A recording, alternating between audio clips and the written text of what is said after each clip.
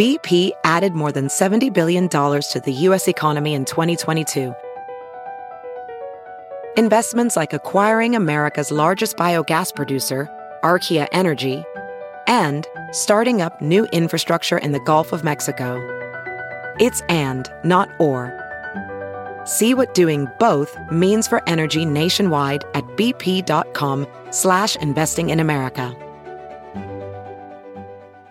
Hello, Weather Geeks listeners. Thanks for choosing the podcast. Today, we're highlighting the best of geeks with one of our favorite episodes.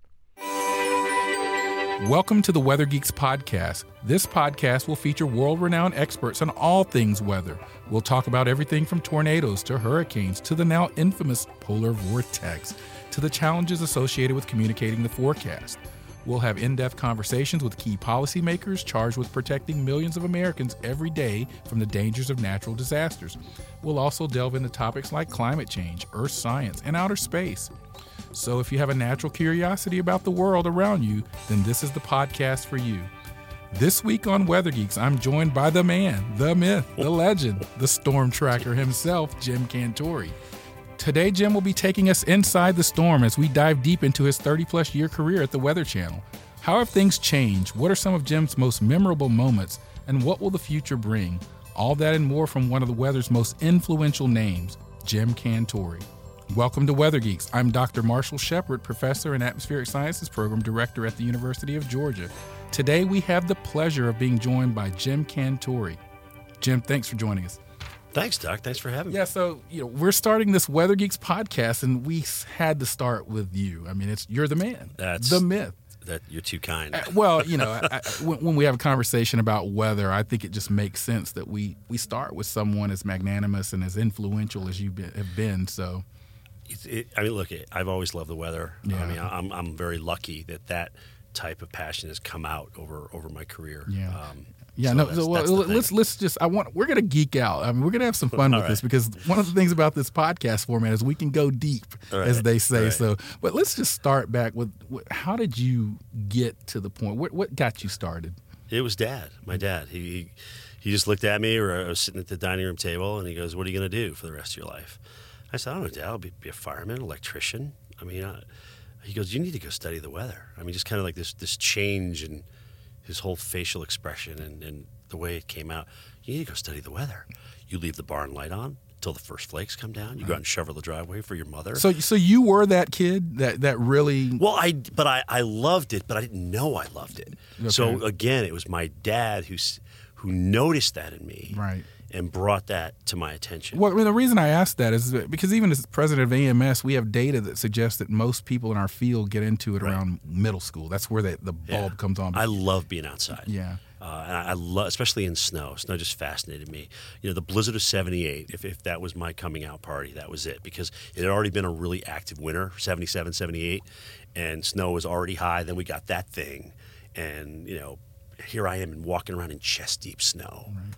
I've never experienced. Yeah, no. Well, I you know what I mean? growing up So in that the was South, I definitely have. So that really kind of did it for you. That was it. So talk to us though. So your dad kind of encouraged you to kind of do this, but then how did you then execute the plan to get from that point to ultimately becoming a meteorologist? Did you start researching where meteorology schools were? Yeah, we looked at some schools. Linden State is the one that we chose. It's right up the road. Shout out to all the Linden State folks out there. As a matter of fact, I'm going to be their commencement speaker. Yeah. Oh, that makes sense. So I'm really, really excited about that coming up. Yeah. Because it's different going from having maps behind you to having nothing behind you. Well, I can written words. I can say I've been there because I did the same at Florida State last year. Is that right? So I can give you a little. I think I'm going to need some tips on this because I'm going from me, a baby boomer, to talking to millennials. Right. This is going to be interesting. No, I had a similar thought, but I know you'll do well. So thanks, Doc. I appreciate that. But it was Linden fit the bill. I mean, they had an ROTC program. They had a news station there, and that news station, by the way, over the years has won several awards for broadcast journalism. Right. So myself personally, I've gone back over the last 14 years and worked with the students that have a broadcast interest in meteorology. So I wanted to kind of interject there because you knew that you wanted to do TV meteorology, not once you were there at Linden. Once I got there, once I went through the first year with the intro and stuff like that, and I saw kind of the TV thing and I got to try it, I was like, oh, this is cool. I think this is the route I want to go here. And so you graduate from college. You are a card-carrying degreed meteorologist now. What was the next step then? Well, I mean, I had a couple of job offers, Twin Falls, Idaho, and Yakima, Washington. At 22, I really didn't want to go that far away from home. Right. But I'm like, you know what? I'm going to hang out a little bit because as long as the offers are coming in, I'm going to see what happens. And I was painting a building, and I'm way up high on scaffolding. And my brother comes up to me. He yells out to me. He goes, "Hey, Jim, the Weather Channel wants to talk to you." Wow. And I'm like, "Oh, wow, we just got them on cable." So I remember watching what year Bill was this Schubert. This is 86. 86, okay. You know, I remember watching Bill Schubert and Bruce Edwards and Mark Mancuso, and I was like, oh, wow. So then when I got down there, I'm all starry-eyed because I'm like, oh, these are the guys I watch on TV. And had a great interview with Ray Ban, who you know as well. Ray Ban, and, very instrumental in the. So the Weather Channel just sort of celebrated 30 years, I believe, right? Or TWC since 82. 82, so 36 years. 36 years, that's right. And so Ray Ban was sort of right there at the early stages. Yep. Yeah. So what has kept you here all that time? I mean, because obviously... Well, nobody else wanted me, Mr. Shepard. Nobody else wanted a balding middle-aged man. No, I mean, if I really were to stop for a second and look at that, I think, okay, so I started out doing all these maps. I got a chance to kind of hone in my craft with a lot of time on the air, you know, talking about... And then they asked me to go out in the field during Andrew, the second landfall of Andrew in Louisiana. And I said, absolutely.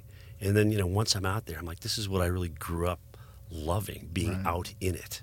Right. And so to be able to talk about it and, you know, present that kind of weather to people, it just got awesome. Yeah, and one of the things I really want to do with this podcast is just kind of go into places perhaps that the listener may not get the experience. So you're very much known for your sort of what I call Cantore deployments. People are like looking, Jim's headed to my town. That's a problem.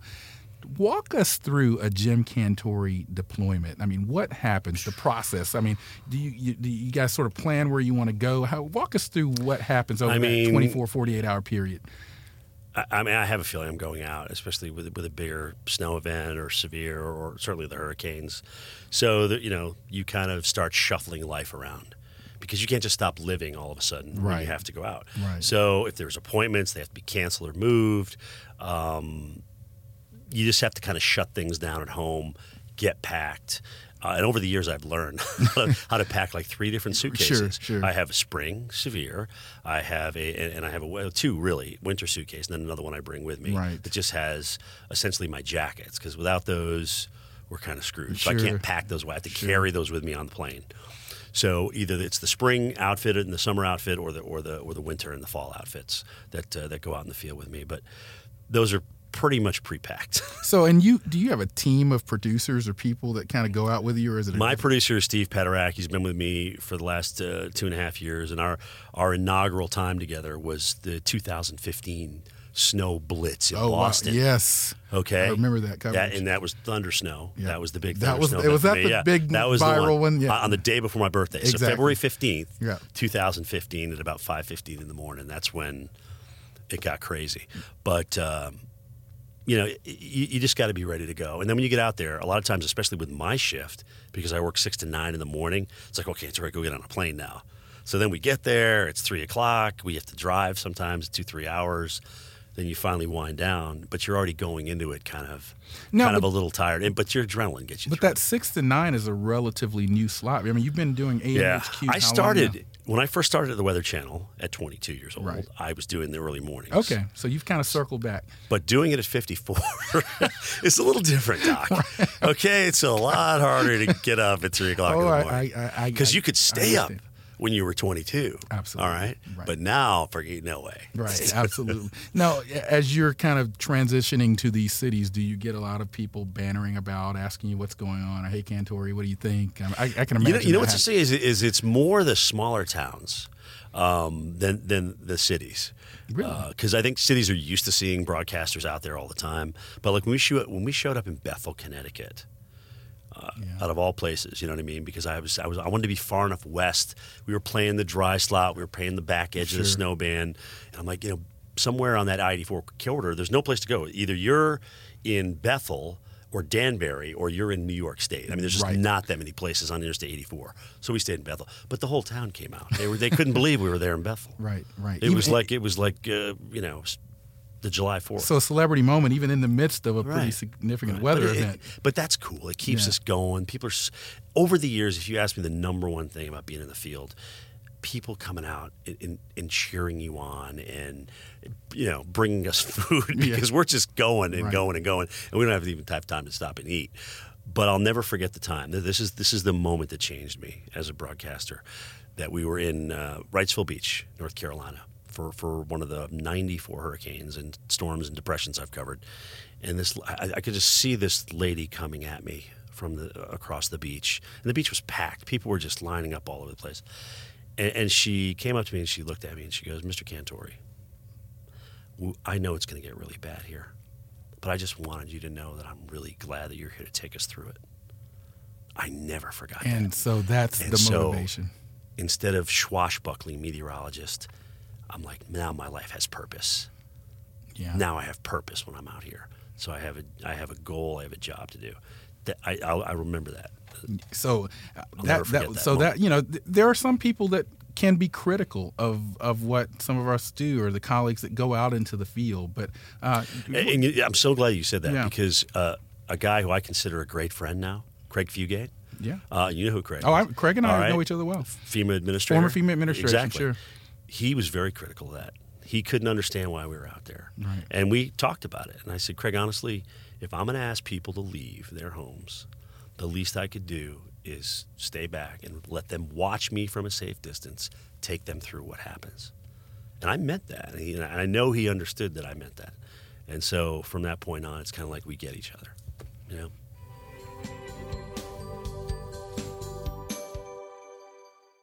Have you heard you can listen to your favorite news podcasts ad-free? Good news. With Amazon Music, you have access to the largest catalog of ad-free top podcasts included with your Prime membership. To start listening, download the Amazon Music app for free or go to amazon.com/ad-free news podcasts. That's amazon.com/ad-free news podcasts to catch up on the latest episodes without the ads. Welcome back to the Weather Geeks podcast. I'm Dr. Marshall Shepard from the University of Georgia, and I'm here with the storm tracker, Jim Cantore, and we're talking about his years here at the Weather Channel, his coverage of storms. And I want to revisit this conversation because we were talking about Craig Fugate, one of the, in my opinion, the best FEMA directors we've ever seen. And he had some challenges with the sort of notion of on-site reporting, and so you talked about why that's of value. Let's kind of shift to, I think you mentioned 94 hurricanes, somewhere in there you covered. Yes. Yep. What's been your most challenging coverage for those 94s? What do you remember most in terms of? Honestly, this is going to kind of blow your mind a little bit, but it's now. Really? Okay, so the microwave comes out. We don't have to put the oven on and warm up our food. We can just nuke it in 30 seconds. Right. All right. So technology has made our lives greater, is my point. Our phones. In my life, technology's made it a little bit worse because of the fact that we can now not have to go down during the middle or the height of a storm. We stay up during the height of it. Okay, if you remember Mike's coverage in Naples, then it led into my coverage in Fort Myers. We never stopped. We went through the entire eye wall in both of the cities. So technology for me has actually made my job a little bit worse. Right. Because if the video is great and the shots are great, they're going to want to stay on that. So we've gone from broadcasting based back in the studio to broadcasting based in the field. And it's because of technology. An audio and video signal, on an HD audio and video signal out, over the internet has just made it hard. Wow, really hard. Yeah, that's an interesting. I wouldn't have. That was a somewhat surprising answer, but it certainly makes sense given sort of how I know how coverage. Yeah, because usually with a satellite truck, when those winds hit 60, 70, 80 miles an hour, that dish has got to come down or you lose it. Right. And then you lose all the rest of your coverage. Right. So we now take the dish down there, park it in a safe place, don't even use it during the height of the storm. Use, live view, as it's called, which is using the phone lines, cell phone lines, and then afterward we can go to places with the truck. talking with Jim Cantore. Let's geek out here. I'm going to go into some weather stuff. All right, let's do it. Let's react to these terms. I'm going to give you a couple of terms and just react to them in any way that you see fit. Polar vortex. The newbie. The newbie. The newbie. Why do you say that? I remember, I think it was Ryan Maui who put out the first tweet about this. The whole, oh my goodness, the whole polar vortex is dropping down over the Midwest. Right. When we had this big cold outbreak a couple of years ago. And with social media, we can hashtag that. And once you do that, it becomes this huge storm. Right. But the problem is, unless you go back and explain it and what it is, and the fact that it's always been there, people don't really get that. Yeah, I find that to be the case as well. But I actually like things that you can hashtag, because if it's getting people's attention, if they're going to take the time to read it, then you can go from defining it and having the fun with it to actually saying how is it going to impact you. So it helps us get our message across. So you're not. I mean, we're from similar generation here, but you're very good in social media. So you have embraced social media. I have. I think Twitter has helped us out in our job. I mean, I use Twitter a lot. I use Instagram for my personal life, and Twitter's pretty much all business. Right. 99% business. So it helps me from the start of the day to identify the areas I want to talk about and literally write down a succinct message. Right. And that I later go and take to air with now, maps. Make sure you're following Jim Cantore on Twitter. There is an awesome follow. Okay, let me get back to my weather geek terms that I want you to react to. Bomb cyclone. Oh, here we go. It's Maui again, and I think he's responsible for putting that out there and starting it, which is great. I mean, he's incredible. But we talk know about a great follow. But we know that bombogenesis and the whole notion Bombogenesis. of bombing out of a storm—that's a meteorologically sound term that's been around for a while. Right. Yeah. And we know a cyclone is an area of low pressure. Sure. Right. So why not put the two of them together? Right. I mean, you can define both of those terms. Right. The next term we've already touched on it a little bit. Thunder snow. I mean, you're legendary for your reaction to that. Some of the thunder snow events, and they even have beers named after it. Oh wow! But what is it that really gets you most excited about thunder snow from an emotional standpoint, but also meteorologically? What's going on? I mean, I like to tell people the background story to that, especially that February 15th. Yeah, let's talk about it. Because we had been in Boston ad nauseum. It was Boston. It was actually Mike Chesterfield, who you and I both know. Yeah, weather. He says, why don't you get down to Plymouth? Sure. They're going to have a little bit more wind and maybe a better chance at longer duration blizzard. So Steve Pederak and I are like, okay, whatever. We're comfortable here at the Marriott waterfront. We're fine up there in Boston, but we'll just get down there anyway. So we get down and we meet new friends, and the folks were so nice to us at the East Bay Grill to let us broadcast right in their backyard. And so it's about 5 o'clock, 5:05. I see Reynolds Wolf, where I was in Boston, getting thunder snow. And I was crushed. Okay, and you're mad at Chesterfield. Oh my goodness. Also. I'm like, no way I was there. You got to be kidding me. So I literally put my face right down in the snow. And I was just literally laid there till he was done. Cursing Chesterfield. And then I got back up. It's about 5:15. They're throwing to me. You can if you look at that video, you can still see the snow on the underside of my goggles. Oh, wow. Because I just was like, I was hot. I was almost upset. Right. And then I got it, the first one, and then the second. And it was right over the top of us, And that was. And I went from down here to way up here. Right there. That's exactly why I reacted. So that's really interesting context. We're talking with Jim Cantore on the Weather Geeks podcast. At its core, we're both meteorologists. But that's the 5th time I've seen it. Yeah, well, in the field live. Well, no, some people say that you're in a tractor for. Well, because it's still lightning. Right. It's still dangerous. Absolutely. And people lose their. Believe it or not, people don't know this, but you can lose your life in a wintertime thunderstorm. Well, I think we saw that earlier in the year in 2018 here up in, I think, around Jersey or somewhere. Yeah, we did. That's right. What about putting on your meteorological hat? I mean, are there any situations that you find just challenging as meteorologists for forecasting? I mean, are there particular situations you prefer forecasting, ones you like to avoid? This has been a cold April, Marshall. Everybody knows that. Yeah. And so anybody who doesn't think the Earth is warming will come at you pretty hard and say, well, so much for that climate change. How about that? Hey, I got 20 inches of global warming in my yard. Exactly right. It's April 15th. So you deal with the same things. Yeah, I do. And it is challenging for us with that message.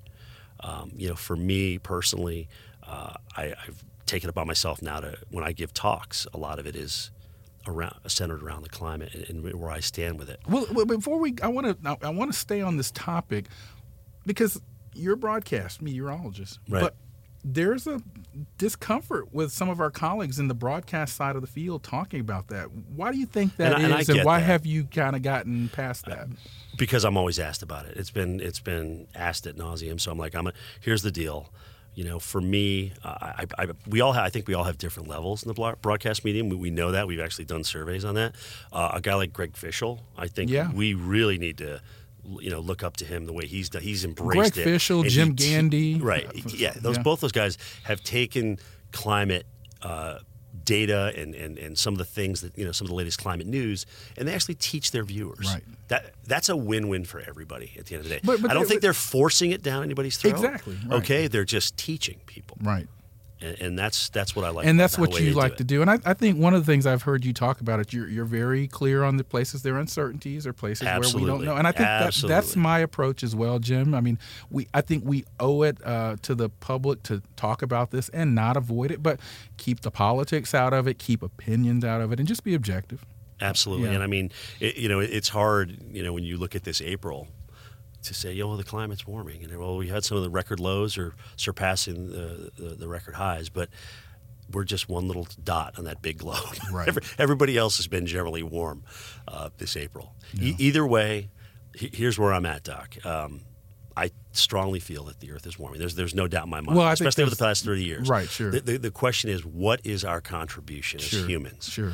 And so I think what happens is once people hear the term, they automatically think that you're blaming them for contributing to heating the Earth. Yeah, there's an emotional It's contact. your fault. Right. Yeah. So there's I think that's where too. the whole thing starts. And you're right, it's gotten political, economical. Yeah, I steer. I mean, look, I think you're right. I think there are emotions around this. I think but look at what's happened. Okay, from this, we have found alternative energy sources. Right. We're growing new businesses. We're teaching our kids to be great stewards of the planet. Right. So as bad as this may seem, this argument, you can look at it at doing a lot of really good things right now. Yeah, right? I completely for everybody. I completely agree, and I think Cantore really is a model for how to approach this topic for perhaps some colleagues in the field that have some discomfort, maybe have some pressure in their markets from their station managers or whatnot. Speaking of model for the field, what would you say if someone asked, why have you been so successful? I know you're a humble guy, but you have been successful. I mean, I've been lucky. You've looked up to in this field. So why have you been so successful? I think I'm lucky. And like I said to you, when that woman came up to me and told me, hey, we're glad that you're here to take us through it. I mean, that just changed me as a broadcaster. I'm like my what I do now has purpose. Right. So. You can always get a little loose and have a little fun on a day where there's not so much weather, but it's really important to me to teach. I've always liked to explain the message, and I don't always do it well. I'm still 32 years plus. I'm still learning how to put out the exact perfect message. Well, I think we all not talk over people's heads. And sometimes I get caught in the minutia and like everybody else in the jargon. I'm like, oh gosh, why did I say that? I used to be on with Chris Warren a lot, and he would stop me. And say, well, hold on for a second. What do you mean by that? Which I really love, actually, when people do that. I don't mind going backwards because sometimes I just get carried away, as you know, Doc. Oh, yeah. But it's really I think to answer your question, the passion toward what I do. Yeah. If there's a link between my success, it's luck, it's lady luck, and it's the passion for what I do. It's genuine. I've never wavered from it.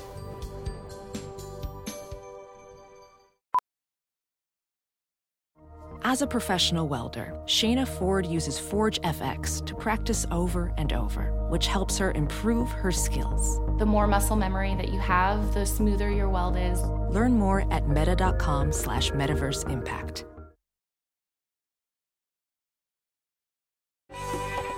Thank you for joining us on the Weather Geeks podcast. I'm talking with Jim Cantore of the Weather Channel, one of the most recognizable names in the field of meteorology. I'm Dr. Marshall Shepard from the University of Georgia. I want to continue the conversation with Jim, and I want to go, you kind of alluded to this a little bit, this idea of communicating the perfect forecast. One of the things that's happening right now in the field of meteorology is we're thinking and hearing more discussions, not just about the latest model or the latest satellite or the latest dual pole radar, but things like, are we using the right colors? Are we using the right messaging? Do people understand polygons and cones? What are your thoughts on this sort of social science emergence within weather communication? Do you think carefully about when you put up a polygon or a cone for a hurricane making landfall? Do people understand it? What are your thoughts on some of that? Oh, look, they always try and make cars better, right? Better gas mileage, easier to see out of, equipment now that can almost drive the car itself. So that's what we're trying to do with the weather message. People to get that message and understand it as best as they can. But there are some people that are, and look, this is Weather Geek, so we will go there. And I mean, anything you're uncomfortable talking about. But there are some people that will criticize your organization, will criticize some other organizations that they oversimplify the concepts with things like naming storms or torcons. And I'm going to be talking to Greg Forbes on an episode of this. But they actually are trying to communicate things in a way that the public understands, because the public doesn't understand the quasi-geostrophic theory. Right? No, they don't. Nor should they. Right. They don't need to do that. Yeah. They just need to know if they need to get their family out of harm's way or, prepare for losing power for a week. Exactly. Those are important things. And that's the other thing, too. That's a just as important part of the message here is not only do we have to explain it well, but we need people to believe that this is something that they need to really prepare for. So how is that message taken and perceived and dealt with?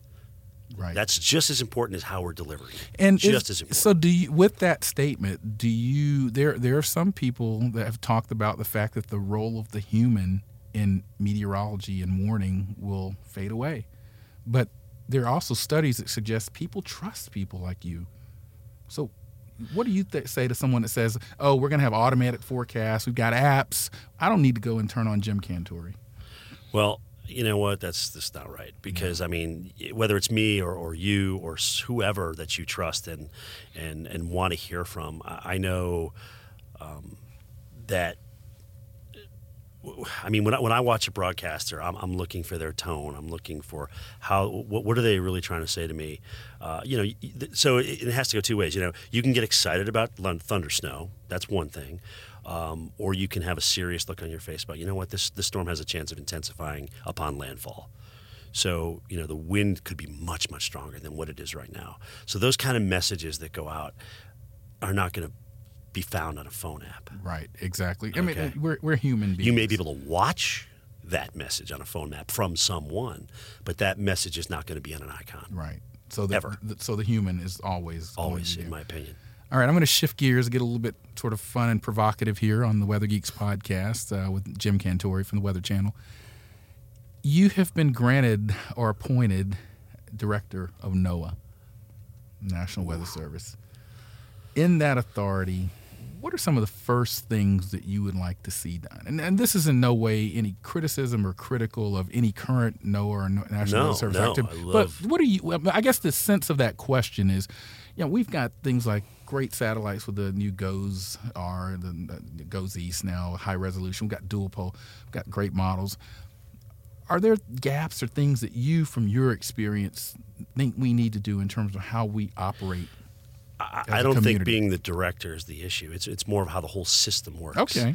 It's a very slow, evolving system to try and get change not just in the federal government. System. You're saying? Well, I'm saying at the federal level. So we need a little bit more flexibility. We need more flexibility and rapid response. But we need to embrace creativity. I love Greg Carbon. I think the things that he's done, before he went to WPC at SPC. Yeah, Storm Prediction Center, Greg Carbon. So, now he's at WPC. I mean, to me, he's like a forward thinker. Yeah. Why he's always like, why can't we do seasonal forecasts for severe weather? Right. Maybe we can. Right. I love that. So embrace that. And there's people, that are outside the government, even local meteorologists that have some great ideas in there. So I like when the enterprise comes together. Right. I like the advances that we've made, certainly with emergency managers. They know where to get the message from. They know how to take the message and do with it what's best for their county or their jurisdiction. Right. Yeah, it's an interesting point. And by the way, I mentioned earlier that Jim has been successful. This is a good point to note that Jim is a fellow of the American Meteorological Society, a very high honor within the field of weather. And actually not too many people from the broadcast field, although that needs to change, have been bestowed with that honor. So just kind of a marker. What did you think of that? What did you think of that? I couldn't believe it. Yeah. I still can't believe it to this day. Yeah, I can see the look on your face as because I don't write papers. I just kind of do my thing, and but I'm true to my craft. I want to get the best forecast out. I want to look over the latest guidance. I want to hang out with my mentor, Dr. Greg Forbes, so he can teach me radar meteorology, and we can present the best thing we can on air and save lives. It feels good to know that when Mother Nature's at its worst, that we can save some lives. Yeah, and so that's really kind of a motivating factor for you. If you were to kind of look back on your career, have you had any close calls where you felt life was really like, Jim, this is it? One time we were out covering severe weather in the plains, and I had a lightning strike come down about 30 yards behind me. Wow. That freaks me out more than anything. I know about storm surge. I know about, being in a blizzard or being outside too long, not having a place to retreat to. But lightning, you usually don't get a second chance with that. Katrina was an interesting story because we lost 6 vehicles in Katrina, and we got caught in that storm surge in Gulfport. But I remember as we were traveling around, looking for a place. We had a place inland a little bit. But the Armed Forces retirement folks came out and sought us out. And they looked at me and my producer, Simon, at the time, and they said, hey, guys, we're at 27 feet above sea level. And I'm looking at the forecast for surge, and I'm like, 27 feet? Really that close? Okay. Why wouldn't I believe them? We're exhausted. We're tired. Sure. And they've got a bunker of a place, we got room for you. We can feed you. I'm hanging out with 475 of our heroes. How cool is that? Right. I have access to the mayor of Gulfport. So we chose that location. But that water came up. And it came up higher than 27 feet. Yeah, much higher than 27 feet. And I couldn't believe it. They're like, is this the storm surge? I'm like, how can it be? If it is, we're at 35 feet storm surge. You got to be kidding me. So afterward, I checked the factory specs of the building, and they're at 20 feet. So that's a little different. Wow. So there's all sorts of interesting things. I don't want to speculate as to what happened there, but either way, we didn't lose anybody. Wow. And we lost equipment, we lost stuff, but we didn't lose anybody. But didn't lose. But that was an interesting time because afterward, we broadcast for almost a week afterward, and it was very hard to leave.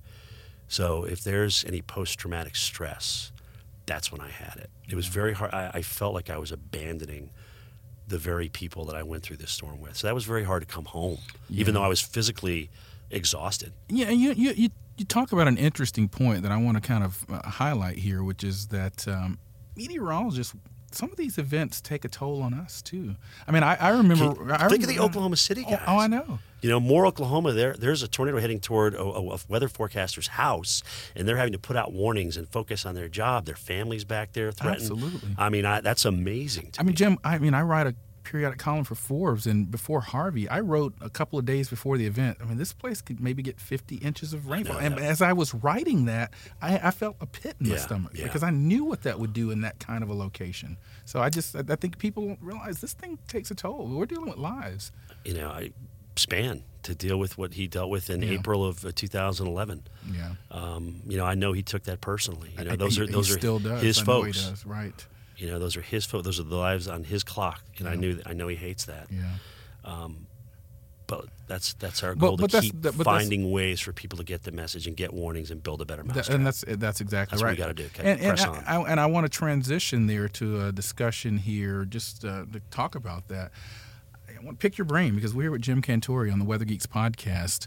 What are your thoughts on the whole Euro versus the GFS?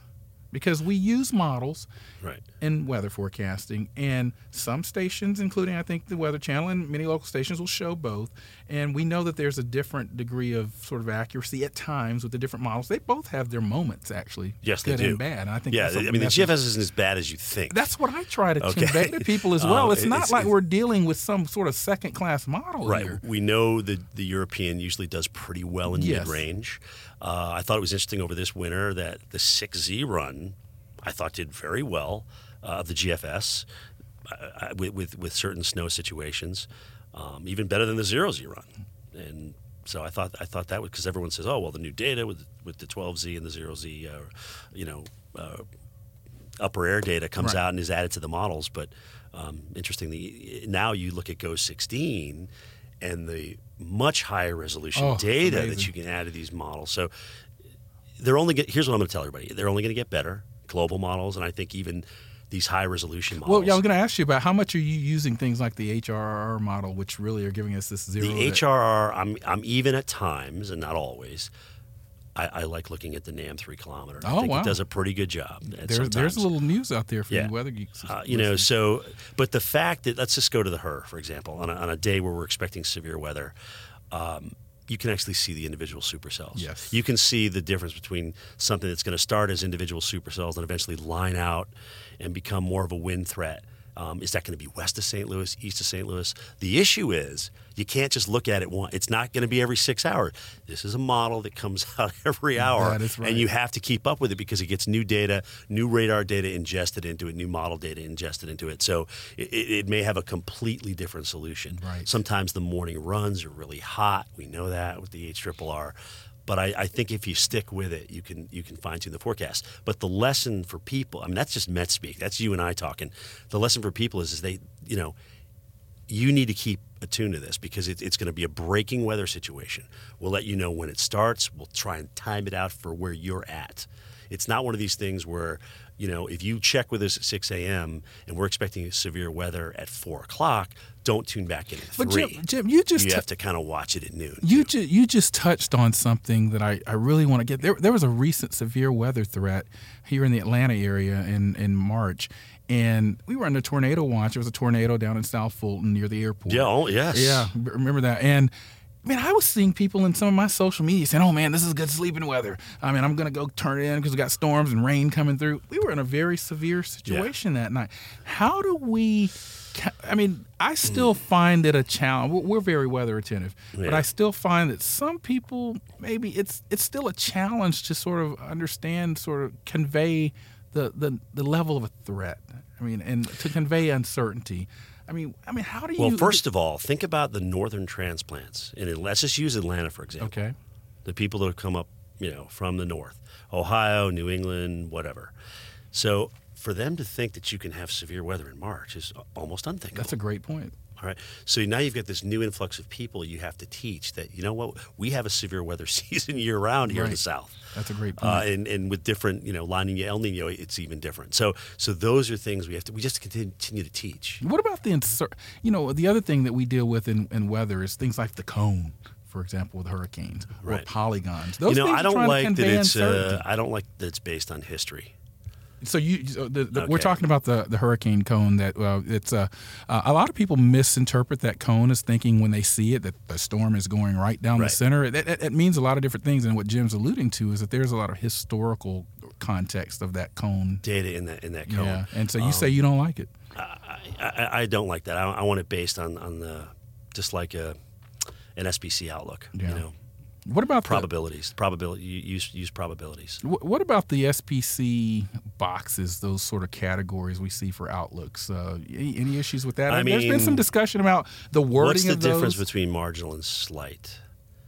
I mean, if I were to just say that to someone who really doesn't understand, it's a probability. I think even slight might suggest to some people a marginal that nothing's going to happen at all. But we know that means there's something that still could happen. Right. Look, I commend SPC for trying to add levels because we needed to do that. We need to. But is that the right word to use? Yeah. Do we need those levels? So just like anything in science, you have to go back and retest and remeasure and then adjust. The problem is we can't.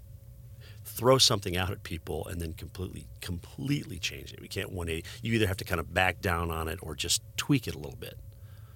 Because we don't want it to become all of a sudden completely not understandable. This year with no more lake effect snow warnings for some offices, but we're going to have lake effect snow warnings for some other office. Right.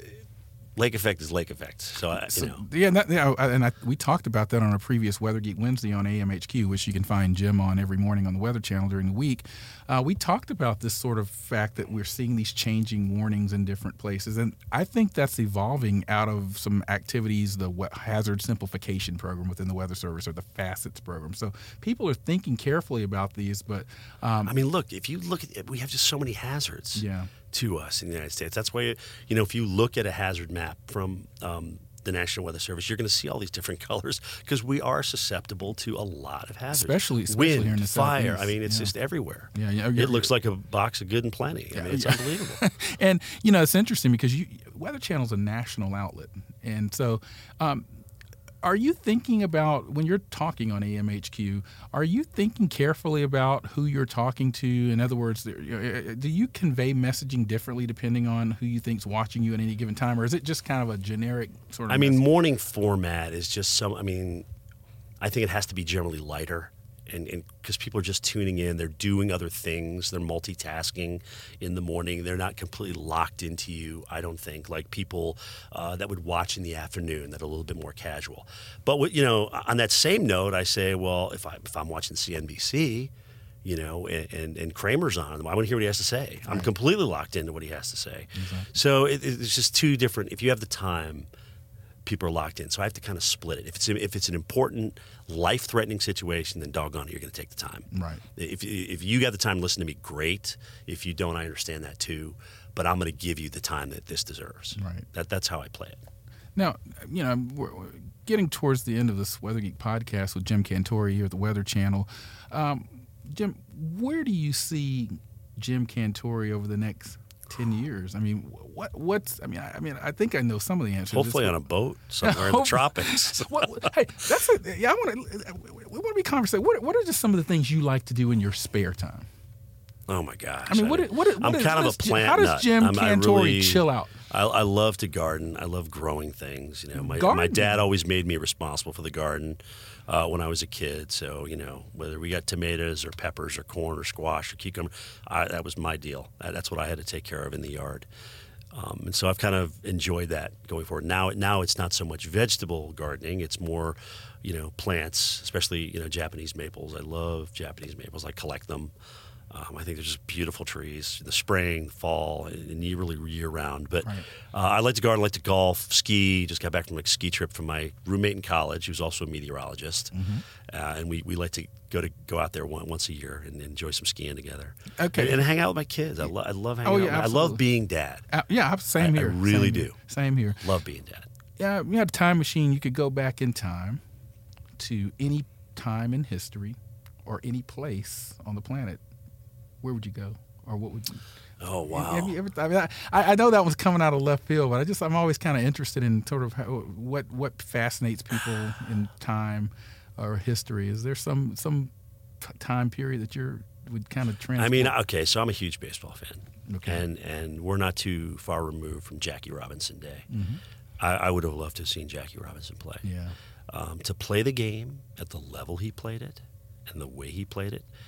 Undergoing constant scrutiny and everything else. I really would have loved to see him play. Yeah, no, that's what I would do. Yeah, and I hear you actually know or have at least talked to Mike Trout in terms of baseball. Trouty's a huge weather nut. Yeah, that's what I hear. Actually, we talk to each other. I will tell you right now, without a doubt, if he wasn't such a phenomenal baseball player, I think he'd be a meteorologist. Well, I'm going to say that he may be, even though he's got a long career ahead of him still, afterward, I think there'll be some type of weather in Mike Trout's future. So much of a weather geek. Yes. Yeah, well, I know he goes out in snowstorms, sends us video. He's out and he loves being out in it. Wow. His dad took him out when he was a young man, showed him how powerful the winds could whip up the ocean and stuff like that. So he's got that same thing that you and I grew up with as a young man. Yeah. Yeah, and I'm a big sports fan as well. We had Owen Daniel on Weather Geeks, the televised version, who's a Pro Bowl, All-Pro tight end in the NFL, or was. And so, and we both know the curriculum that meteorologists take in college is it's not clouds for the weak at heart. Storm fronts. And so it's pretty impressive those guys can do that. So, got a little bit of time left. So, in closing, Jim, I mean, what would you tell someone that's listening to the Weather Geek podcast of what Jim Cantore has contributed? Since we started with this, I'm going to end it with this. This is what I would tell people who want to go into meteorology. At the end of the conversation I had with my dad, because we didn't really get to the end of it, he just said, look, son, you have to wake up for the next 50 years of your life every morning to go to work. You need to love what you do. Yeah.